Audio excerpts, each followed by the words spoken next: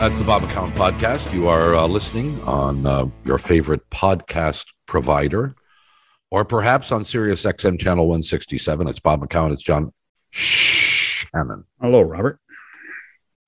Hello, John. You say that with such great somberness. No, lack of enthusiasm. Are you kidding me? I'm always enthusiastic. You know that as well as anybody. Particularly when we have a great guest. Well, we have one today. Steven Stamkos is going to join us. He is the captain.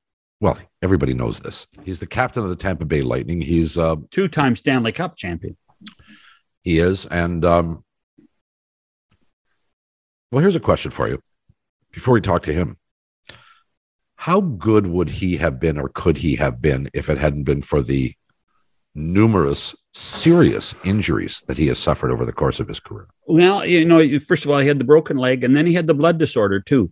He really, at the age of 32, he might be playing some of the best hockey of his career. But it's taken time, Bob.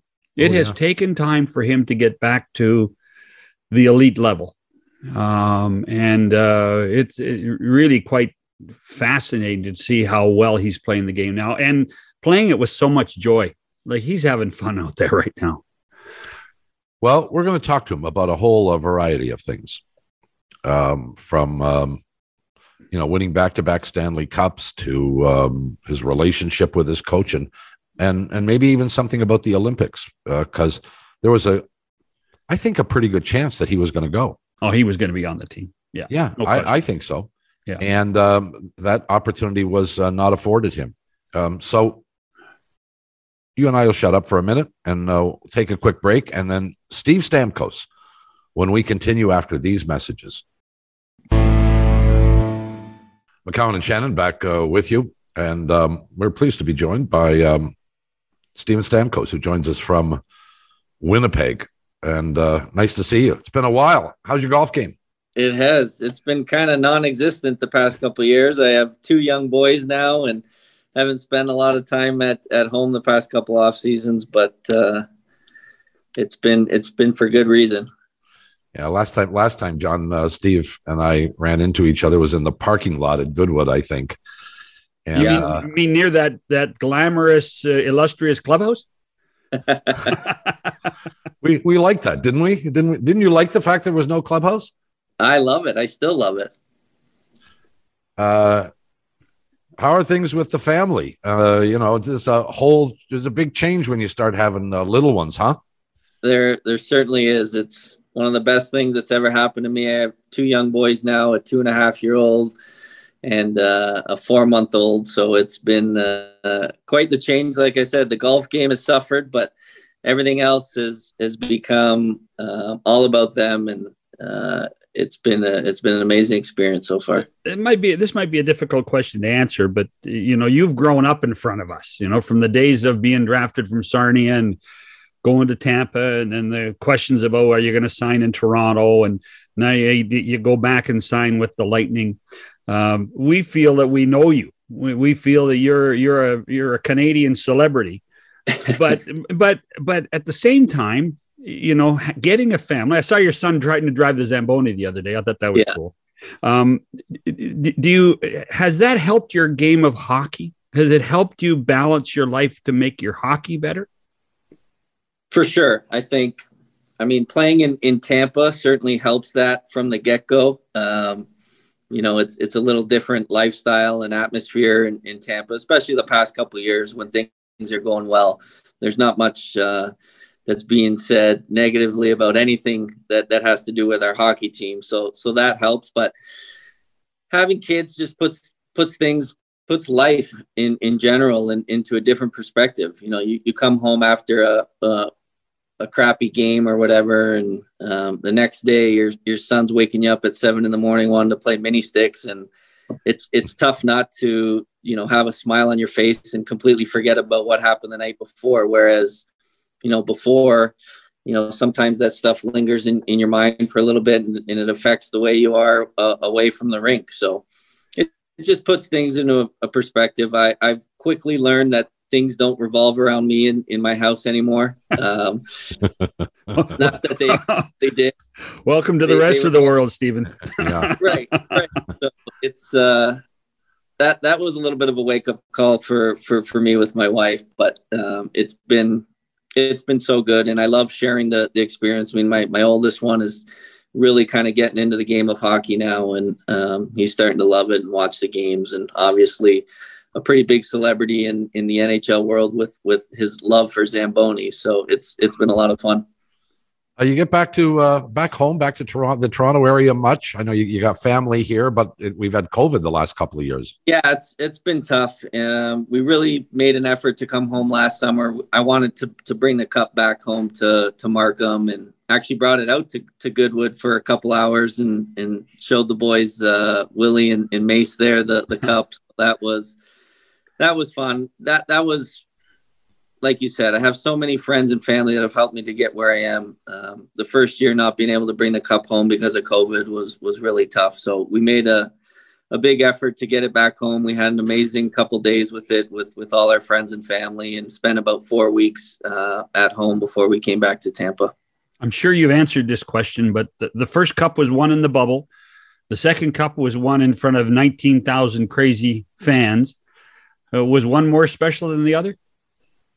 Well, it's so tough to say. I think for me especially, the second one just hit home a little more because I was part of it every single minute. You know, the bubble cup was still amazing. Obviously, only played the one game, which was, you know, one of the most magical moments I've had in my career. But they were just different, you know. And in the bubble, it was such a grind, and people didn't realize how hard it was to, you know, to stay there for as long as we had to do, going all the way and then winning it. And then it was unique. We were just with the party of 50, you know, that were in that bubble from day one, the players and the staff. And we got to celebrate the cup that entire night in Edmonton with just them. And that was kind of unique. Usually there's 500 people in the dressing room the minute you bring that cup in after, which was the case, you know, last year, which was amazing as well. We got to do both. And I think that's very unique, obviously, to the world that we live in now. That's just how it was. But I think last year, winning it at home in front of our fans and all the family, that was how you envisioned it as a kid and dreamt about it as a kid. And it happened, and it was amazing. Actually, you guys got lucky. And you were in the bubble, but you got lucky because you actually got to get out of the Toronto bubble and travel. Yeah.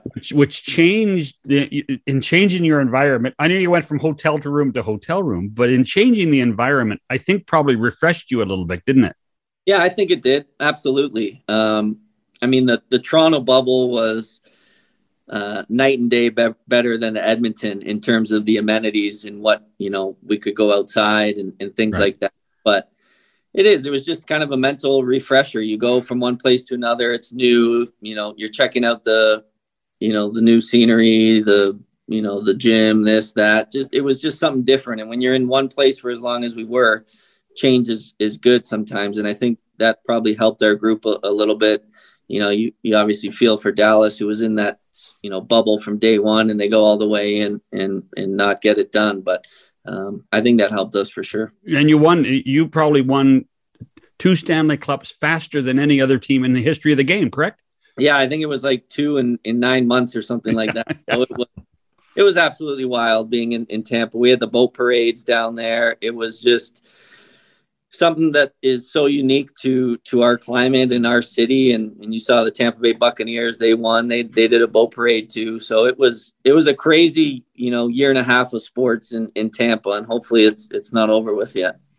With Steven Stamkos, I'm wondering about the hangover, not just after you win one, but now you've won 2 in a row. You're you know, arguably, maybe inarguably, you're certainly among the favorites, if not the favorite, to make it 3. Do you notice any changes over those years? I'm not talking about complacency necessarily, but you guys understand that 82 games is a long grind, and you don't have to finish first in your division or conference. You have to make the playoffs, which you guys obviously are going to do. And then there's that ramp up into the playoffs. Have you seen any of those traditional factors? Yeah, I think last year was a big kind of factor in how we went about and didn't finish first. We've came, I think, third in the division or whatever we were last year. We got into the playoffs, and it was almost like, you hear that phrase, flipping a switch, and it's just thrown around so loosely. But our group, we went on the road the first 2 rounds, won both games on the road in both rounds. It was just, once you get that success and you win one, that feeling that you have it's almost undescribable, but that's the motivation, because you want that feeling again. And that's what made this group special, is we had that feeling. We had pretty much the exact same team come back, and it was just such a contagious thing, that wanting to have that winning sensation again. And that's the same thing this year. I mean, you win 3 in a row. That word dynasty gets thrown around a little bit, and that doesn't get thrown around too much in sports. So I think that in itself is that extra motivation. Sure, it's going to be tough. Like you mentioned, we're one of, so many, maybe 10 teams that are legitimate Stanley Cup contenders this year. And you get in the playoffs, anything can happen. But I think we're a group that's comfortable getting in no matter how we get in, and then, starting the process. You're not the first time around.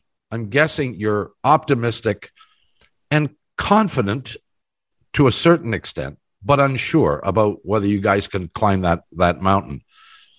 The second time around, did you sense significant additional confidence in the team? You've done it once. All right, we now kind of expect to be able to do it again. Yeah, you certainly build on those experiences, and everyone talks about it. This team has experience, this team does it. But, sure, with what happened to us in 2018, and everyone always brings that up, so I might as well bring it up myself, getting swept by Columbus there. That stung this group extremely hard. And we went out, the management went out, give them a ton of credit, and addressed some needs that needed to be filled in our lineup. And they did that aggressively. And then you have your big guys that, every year you look at the teams that win, you need your top players to produce. And you look at our team, it was no different. So you need that combination, but you also need that quiet confidence. And last year, looking at the teams we had to go through, I mean, we went through Florida, we went through Carolina, we went through the Islanders. I mean, it was a grind, but at no time did we ever think that, we couldn't win, especially Game 7 against the Islanders. We were home in Tampa, Eastern Conference Finals. You win, you go to the final. I've never seen a group that calm before such a big game. And I think you just fall back on your experiences and you know how to react in those situations. Who's your biggest rival? You know what? That's a great question, because obviously being in the market that we're in, there's not that natural rival, that original 6 rival. I would say now it's the Florida Panthers. They have an amazing team the past couple of years. I thought that was probably some of the best or most entertaining playoff hockey, was that first round against Florida last year. I mean, it had everything. It had the emotion, it had the fights, it had the scrums after the whistle. The skill was off the charts in some of the players on both teams. It was just entertaining hockey.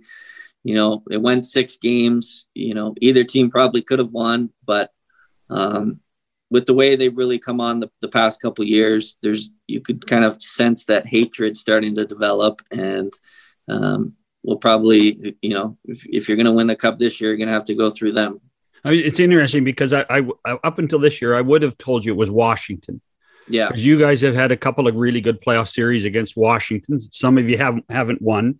Some of them actually you were ahead and then kind of fell apart the last couple of games. And I would argue too that Florida needs you more than you need Florida. When you think about it, from an attendance perspective, you guys are the big dogs, and they've been trying to catch you. And your town has become a pure and utter hockey town. It's amazing down there what they've done. Yeah, it's this is my 14th year now. It's crazy how time flies, but it's come a long way since I've been here, and it started with Jeff Finnick and him coming in and bringing the people in. You obviously brought like Wiki in, he brought Iserman in.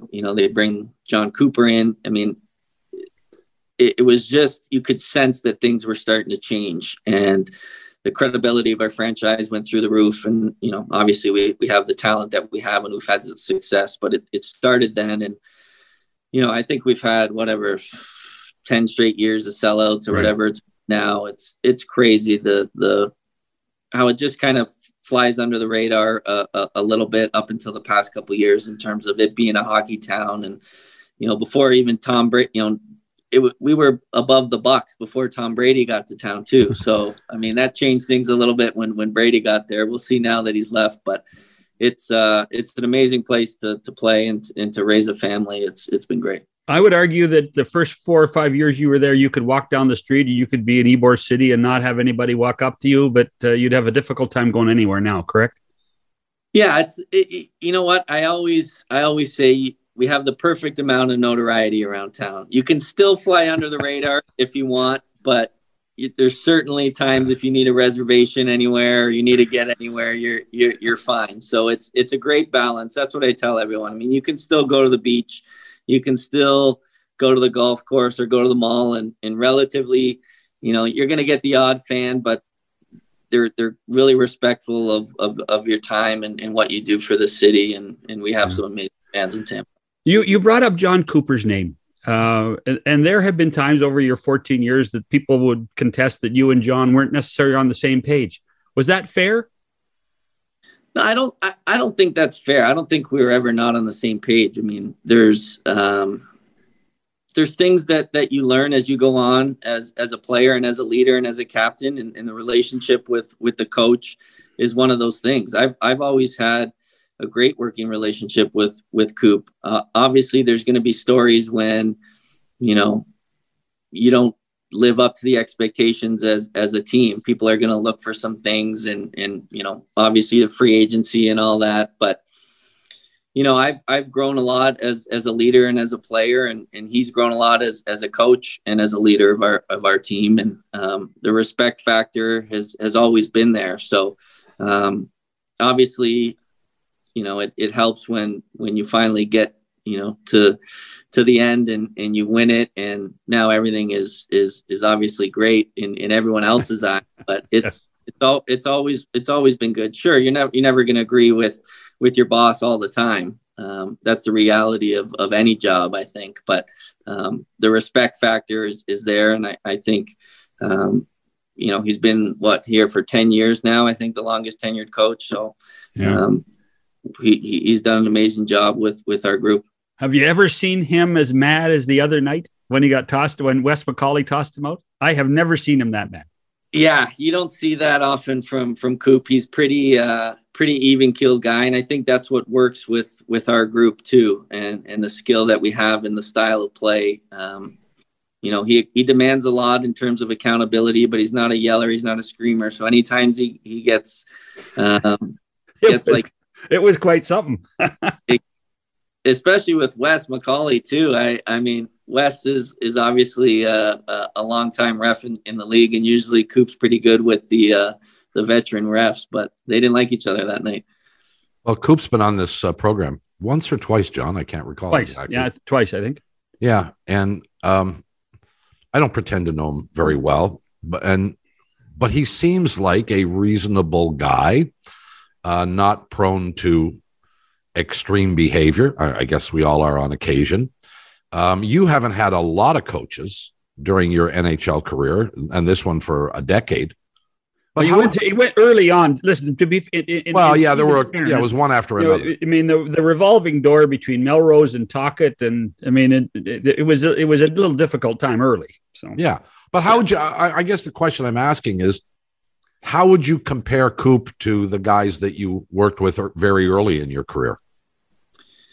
Yeah, I would say with Barry, I don't think he really even said a word to me in the 16 games that he was coach. I was 18 years old, and it was just a different dynamic back then. So that was eye-opening for me to come in the league, and things were a lot different in Tampa from an organizational standpoint. So but then Talk took over, and that's what I still owe him a lot to my success as a player, and especially early in the developmental stages.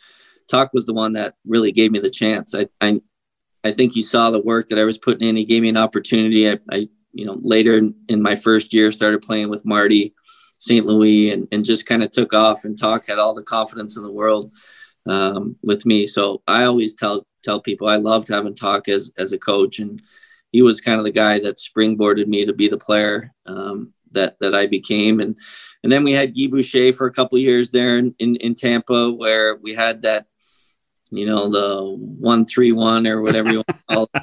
And listen, it was new. It was something different. We went to the conference finals that first year, lost to Boston in Game 7, 1-0. And he was a guy that just had all these different ideas and different strategies. And I think it just kind of wore thin a little bit on some guys as we progressed. But he was another guy that, I never really had a problem with. I played a lot under him, and he enjoyed me as a player. And I was still kind of young then, and didn't have a lot of interaction with the coaches. But, when Coop took over, we always joked about, him coming up from the minors, and he brought all those players with him, Johnson and Killorn and Palat, and we used to call them Coop's troops back in the day, just because they all came up together. And sure.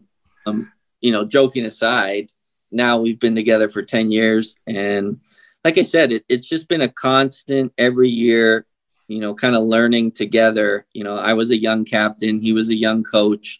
And, through trial and tribulation, we've always had the mutual respect for each other, and the communication has always been great. So like I said, he's not going to agree with everything I do on the ice as a player. I'm not going to always agree with, his decisions, but I think really the last 5 years, I've seen a difference in just how we interact. I mean, and it's not a lot. I mean, there's not a lot that needs to be said these days in Tampa. We know what we have to do at each and every night. And we have such a great leadership group here in Tampa that, there's not a lot of issues, but if there is, the communication doors have always been open between Coop and I. And I think that's a key when you have a player and a coach and a leadership group, and he's one for communication. And that's been a key for Coop. You mentioned one person in that last statement, and that's Tyler Johnson. So I noticed that you guys presented him with his Stanley Cup ring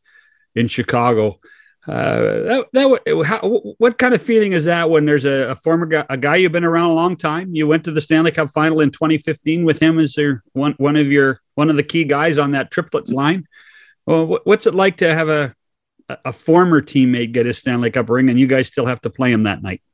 Yeah, it's a little different, right? You wish you could all celebrate together in that moment when we had our ring ceremony. You almost feel bad for those guys a little bit, because it's such a fun night, and you get to reminisce and you get to watch the highlights, and it sucks that they don't get to be there because they've moved on. But the least we could do is have something like that, especially for a guy like Johnny, because he grew up in this organization. Right. He was such a key part in what we were establishing ourselves as the new kind of Tampa Bay Lightning. And he came up and was part of that crew that came up with Coop. And, you saw how he played in that, that 15 run, and we lost to Chicago. Sure, his role changed a little bit the past couple of years in Tampa, but that's a guy that never complained, went undrafted, came in as a small guy, and just proved everyone wrong. And just a joy to be around and to see his work ethic. So it's pretty special, that you can have those little moments. It's 5-10 minutes, but everyone deserves that because of the role that they've played on the past couple of years. And when you have a guy that was around as long as Johnny, that's the least we could do. I'm sure that's a picture that he will keep much more dear than most people will. When you consider that there's that one guy with a Blackhawk t-shirt and all these Tampa Lightning shirts.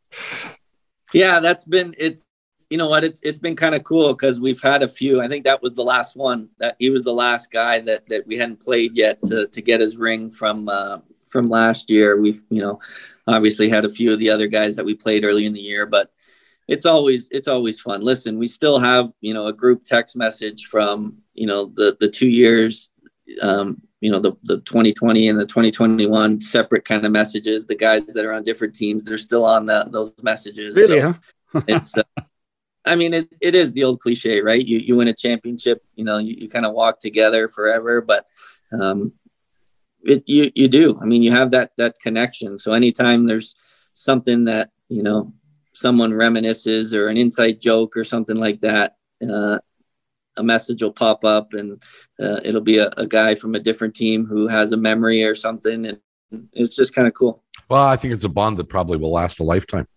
Yeah. We got to take a break. The captain of the Tampa Bay Lightning, Steve Stamkos, is with us. We'll come back with more after these messages. McCowan and Shannon and Steve Stamkos is with us, the captain of the Lightning. I want to go back a couple of months. Well, actually, we only have to go back a couple of weeks to the conclusion of the Olympics in Beijing. But you have to go back to, well, I guess November and December while all the controversy was going on and the decision had to be made whether you go or you don't go. I wonder how you felt then about the prospect of going. And I wonder if you feel any differently now, having watched what went on in Beijing. And there were a few issues, but not so much COVID-related issues. What are your thoughts? No, and I think that was what I was expecting, was the league to put up a big stink about, that there's going to be all these issues and how we shouldn't go. And we as players just never felt that it was really in the cards from the beginning. And that's the disappointing part, because we agreed upon going to the Olympics in the last CBA. And that was a huge, huge point for us as players, especially with what happened at the last Olympics and not being able to go strictly on a business, decision. Mm-hmm. Now COVID comes, and sure, there was some concerns, but I think, you look at what happened in the Summer Olympics and how they went about and got it done. I think as players, we just assumed that, there wasn't going to be any issues. If we went over there, that they were going to do what they had to do to ensure everyone was safe, that some of those, 5-week quarantine or all that stuff was just blown out of the water, at least in my opinion, in terms of, them maybe scaring us or things like that. It just never felt like we had a chance, and it's disappointing. And obviously maybe a little more so for myself, having never had the experience to go over, and realistically knowing this was my last probably chance at going, and using that as motivation this year to have a good start and to put my name back in the mix for that Team Canada team. So it was just disappointing. I've talked to a lot of the guys, and I think they feel the same way, that we just never really felt like we really had a chance. Well, could you have done something different in December, Stephen? I don't think so. I think we tried. Realistically, when I saw that, I think Connor McDavid came out and Sid came out and said they were a little, we wanted to go. We were still hoping to go, but they were a little worried about, what was going to transpire. That was a couple weeks before we were supposed to have that decision. That's when it kind of started to hit home that, maybe we aren't going to go, but we know how it is as players. It's a business, right? And all those decisions are going to be made strictly from a business standpoint. I think that was one of them. The Olympics obviously is a big thing for every athlete, and certainly for hockey players. But more puzzling to me has been the fact that the league has not been able to put together some kind of consistent agenda around a World Cup. And I don't think any of us are exactly sure what's going to happen now, although the league has implied that they're going to work on the possibility of a World Cup. Where would that rank by comparison for you? Yeah, so I think that's where the issue lies. I think you will start to see a consistent World Cup moving forward, especially with what happened this year in not going to the Olympics. I think they're going to, having whether it's every 2 years or every 4 year type of World Cup. I think that's coming.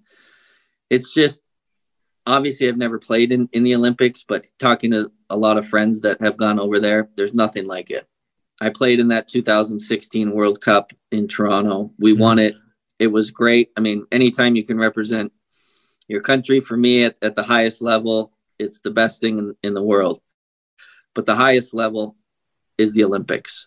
And from talking to the guys that have done both, it just doesn't compare.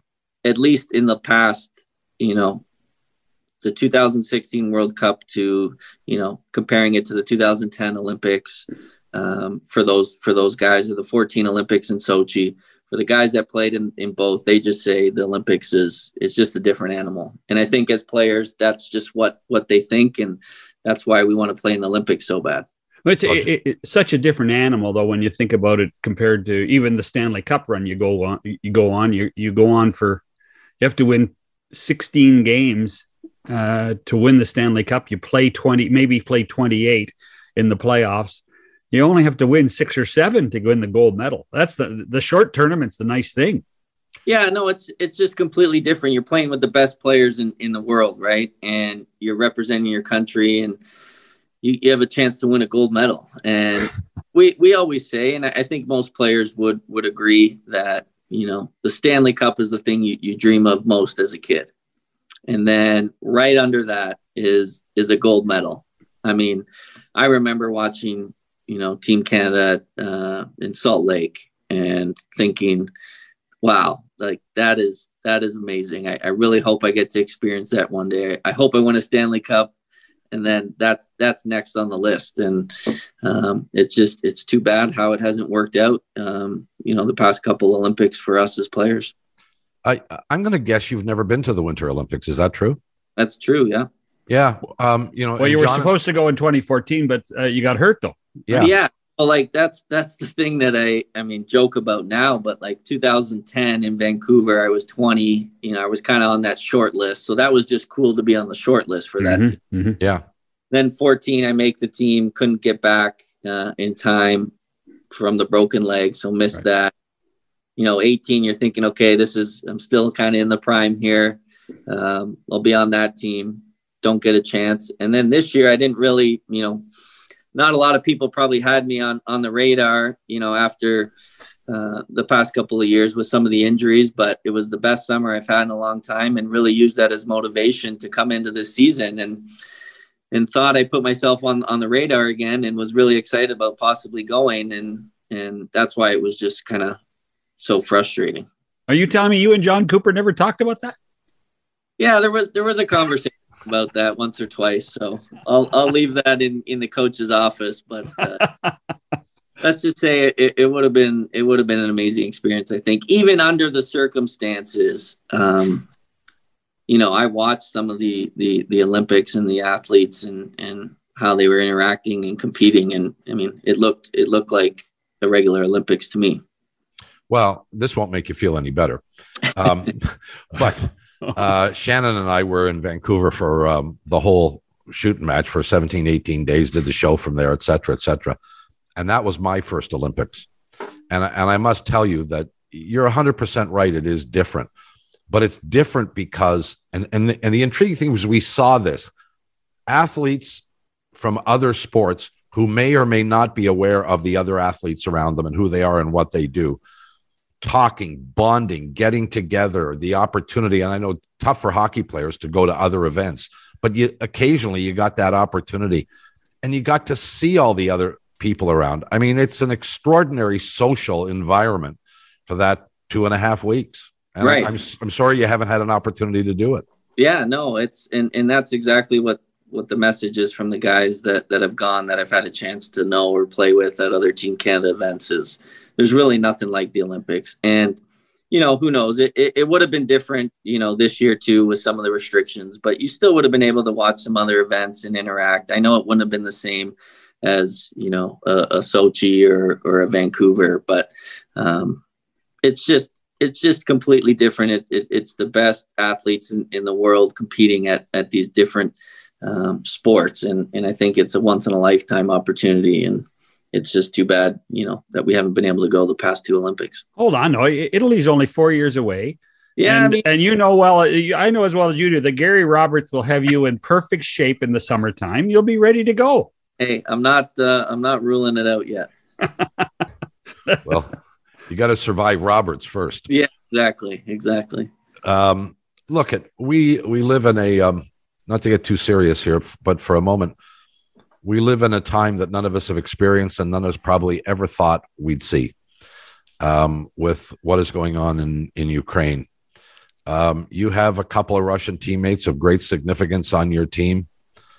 Has this been an issue? Do you guys talk? Is this kind of a verboten topic?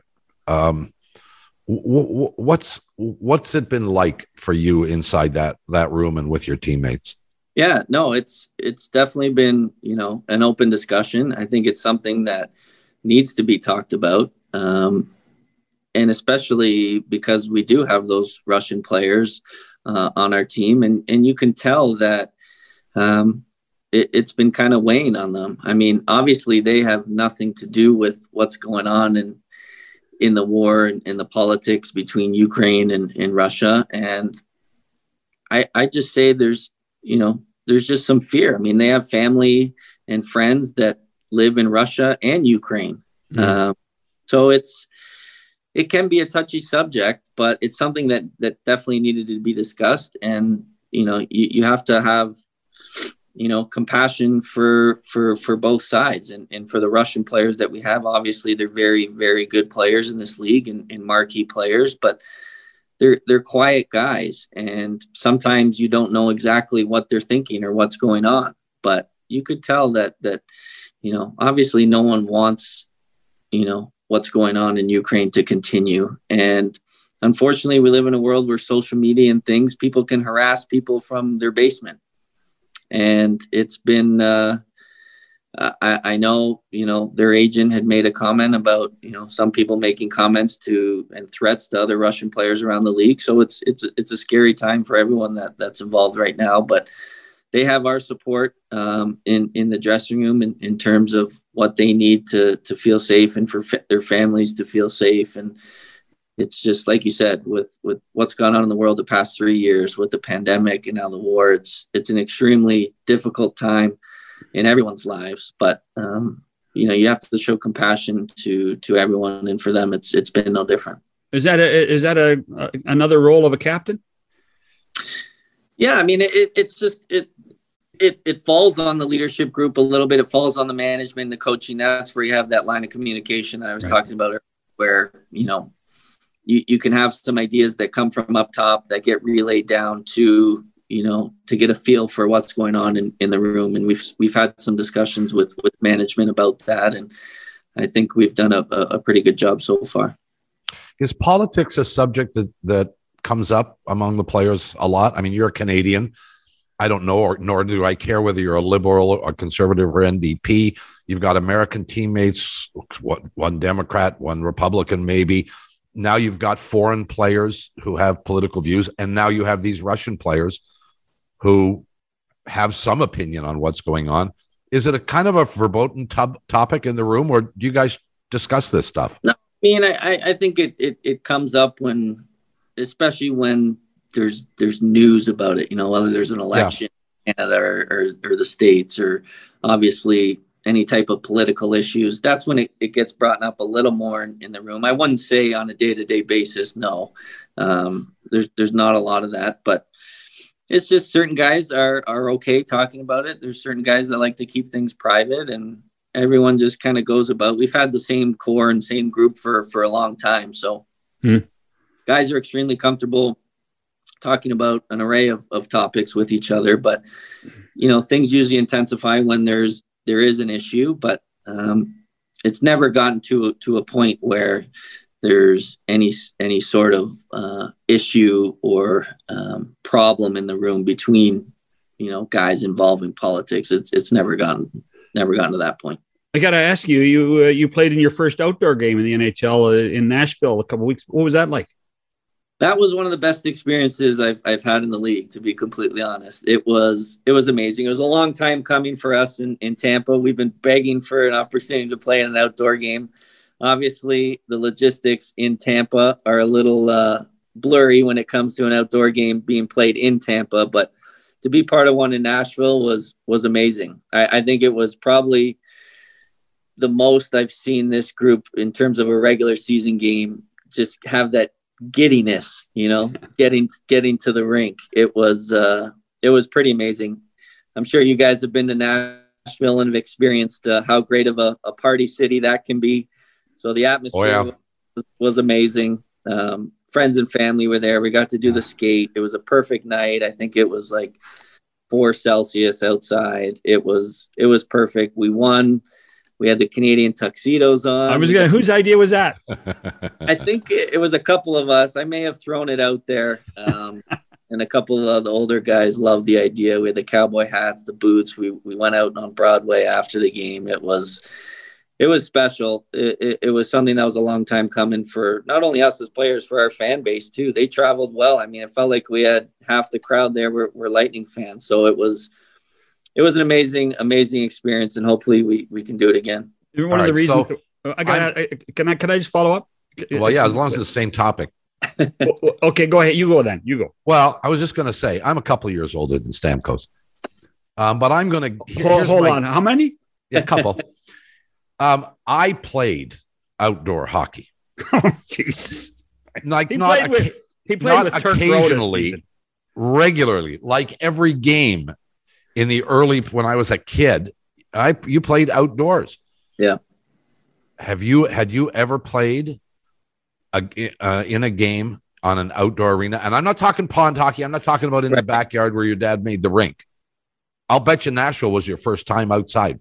Yeah, True? No, it was my first time ever playing a legitimate game outside. I mean, like you said, you had the ponds, you had the outdoor rinks in the backyard that your parents made or whatever. But yeah, they never did any of those outdoor games that you see them do in the World Juniors now and some of the college. Like, they didn't have that when I was coming. The first outdoor game was, I think, 08-09 in the NHL. I was already in the league by then, and we hadn't got to play in one till now. So it was a long time coming. I got to tell you, by the time when you were playing minor hockey in Toronto, all the outdoor rinks, they'd put roofs on. Oh yeah, exactly. That's exactly what happened. All those rinks like the one at the Peanut there, and all those places you used to play coming out of Markham. Yeah, they used to be outdoor rinks, and they put roofs on them because to get more use out of them over that period of time. The reason I was asking the question about the outdoor game was I had a friend of mine sat on the glass and said he really finally appreciated the way Victor Hedman controlled the game. Mm-hmm. And does this guy get enough credit for? I mean, he should win the Norris. He should have won the Norris Trophy. How many times? He is one of the great defensemen of our time, isn't he? Yeah, he is. And everyone might say I'm a little biased, but to me, he's the best overall defenseman in the game. And I don't think it's even really close. And that's not disrespecting any of those other. You look at what Makar is going to become, and Yossi and Fox. But to me, maybe they should have a different award, maybe a Bobby Orr award for the highest scoring defenseman. And they give that out. But to me, the Norris is the best overall defenseman. It shouldn't matter if, a lot of the times it's given to the highest scoring defenseman. Right. But to me, the combination of, playing 26 minutes a night, playing first power play, playing first penalty kill, being the guy out there anytime we need, to secure a 1-goal lead late in a game, playing against the other team's best players. He's that guy. And, he won the Conn Smythe a couple of years ago. He does it when it matters in the playoffs. And he's just a horse. I mean, he's 6'6", 240 pounds, and has a 8-foot long reach that you can't get around. It's so frustrating in practice even. And he's just a competitor. And I think you should have 3 or 4 Norrises by now.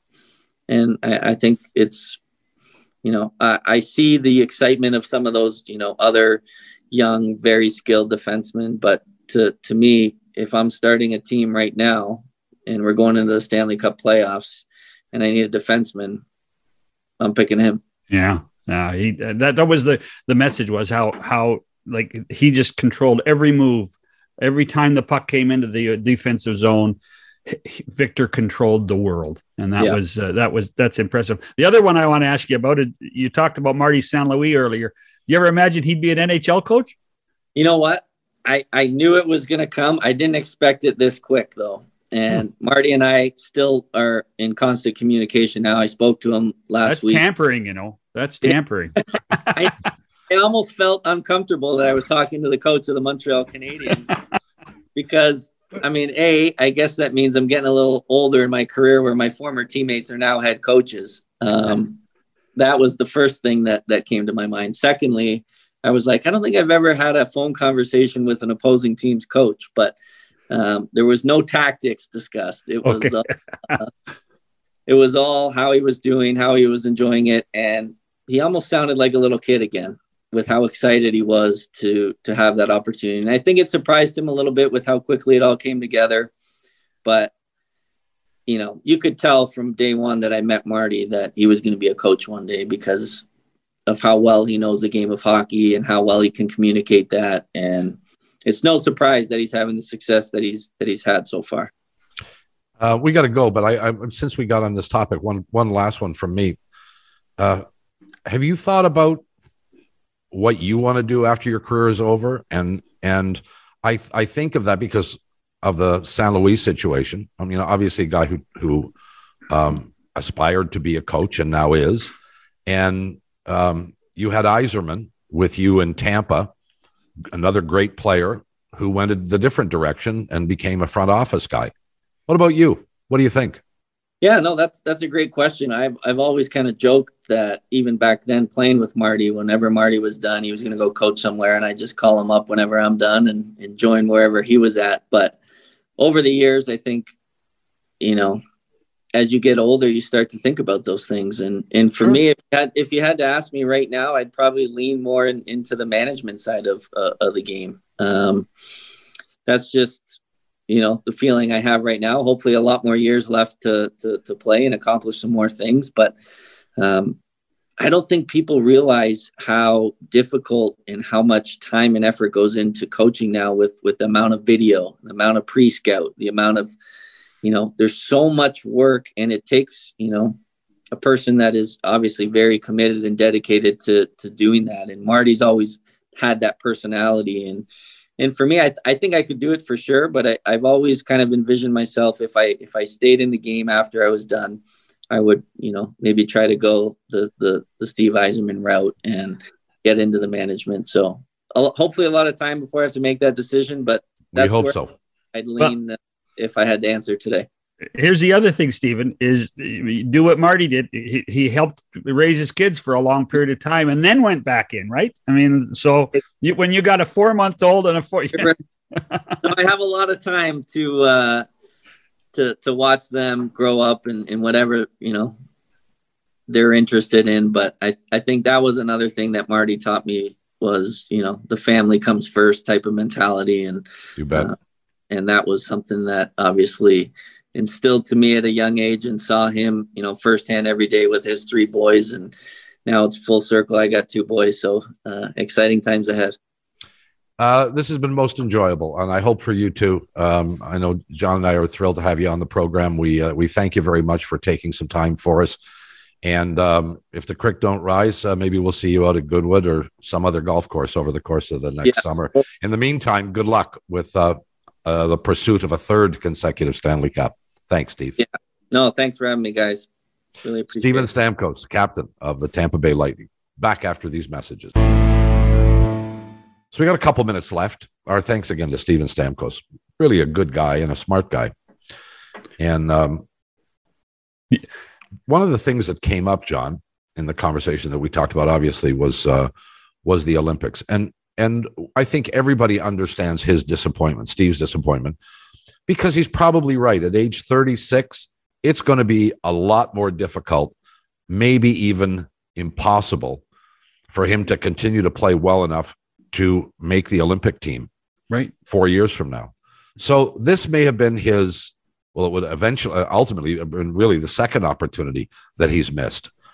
Sochi being the first, because he couldn't get back and ready in time, and then this one because of the politics. Is he right? Do you think that things would have been fine if the NHL players had gone to China? Well, I mean, 2020 hindsight, yeah, absolutely. Yeah. I mean, we saw it with the men's tournament that Finland won the gold medal, and we saw it with the women's tournament where Canada won the gold medal. I believe there was less than a handful of players on any of the men's tournament teams that were put into quarantine. And when they were put into quarantine, they weren't there for 5 weeks or 6 weeks. They were there for 4 or 5 days. Now, there were, I believe, more than 300 athletes put into quarantine during the Olympics that, it was kept quiet.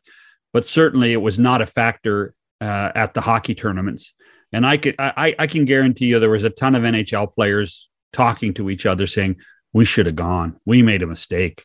We trusted too many people with the word. And I'm sure that you could see it on Steven's face, Bob. You could hear it in his voice, how disappointed he was. Well, and I confess I was wrong because I thought they shouldn't go. But we didn't know, Bob. I know. Who do we trust? I get it, but I thought the risk was too high.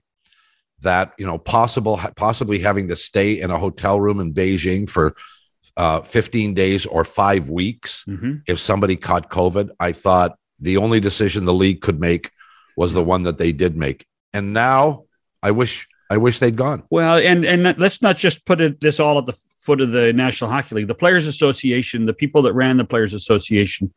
There's enough blame to go around with them as well, with what went on and the fact that the players didn't feel comfortable enough to go. Well, some of them didn't, but ultimately the decision was made by the National Hockey League. They convinced the Players Association it was the wrong move, and a decision that perhaps is regrettable, certainly for a guy like Steve Stamkos. Well, we got to get out of here.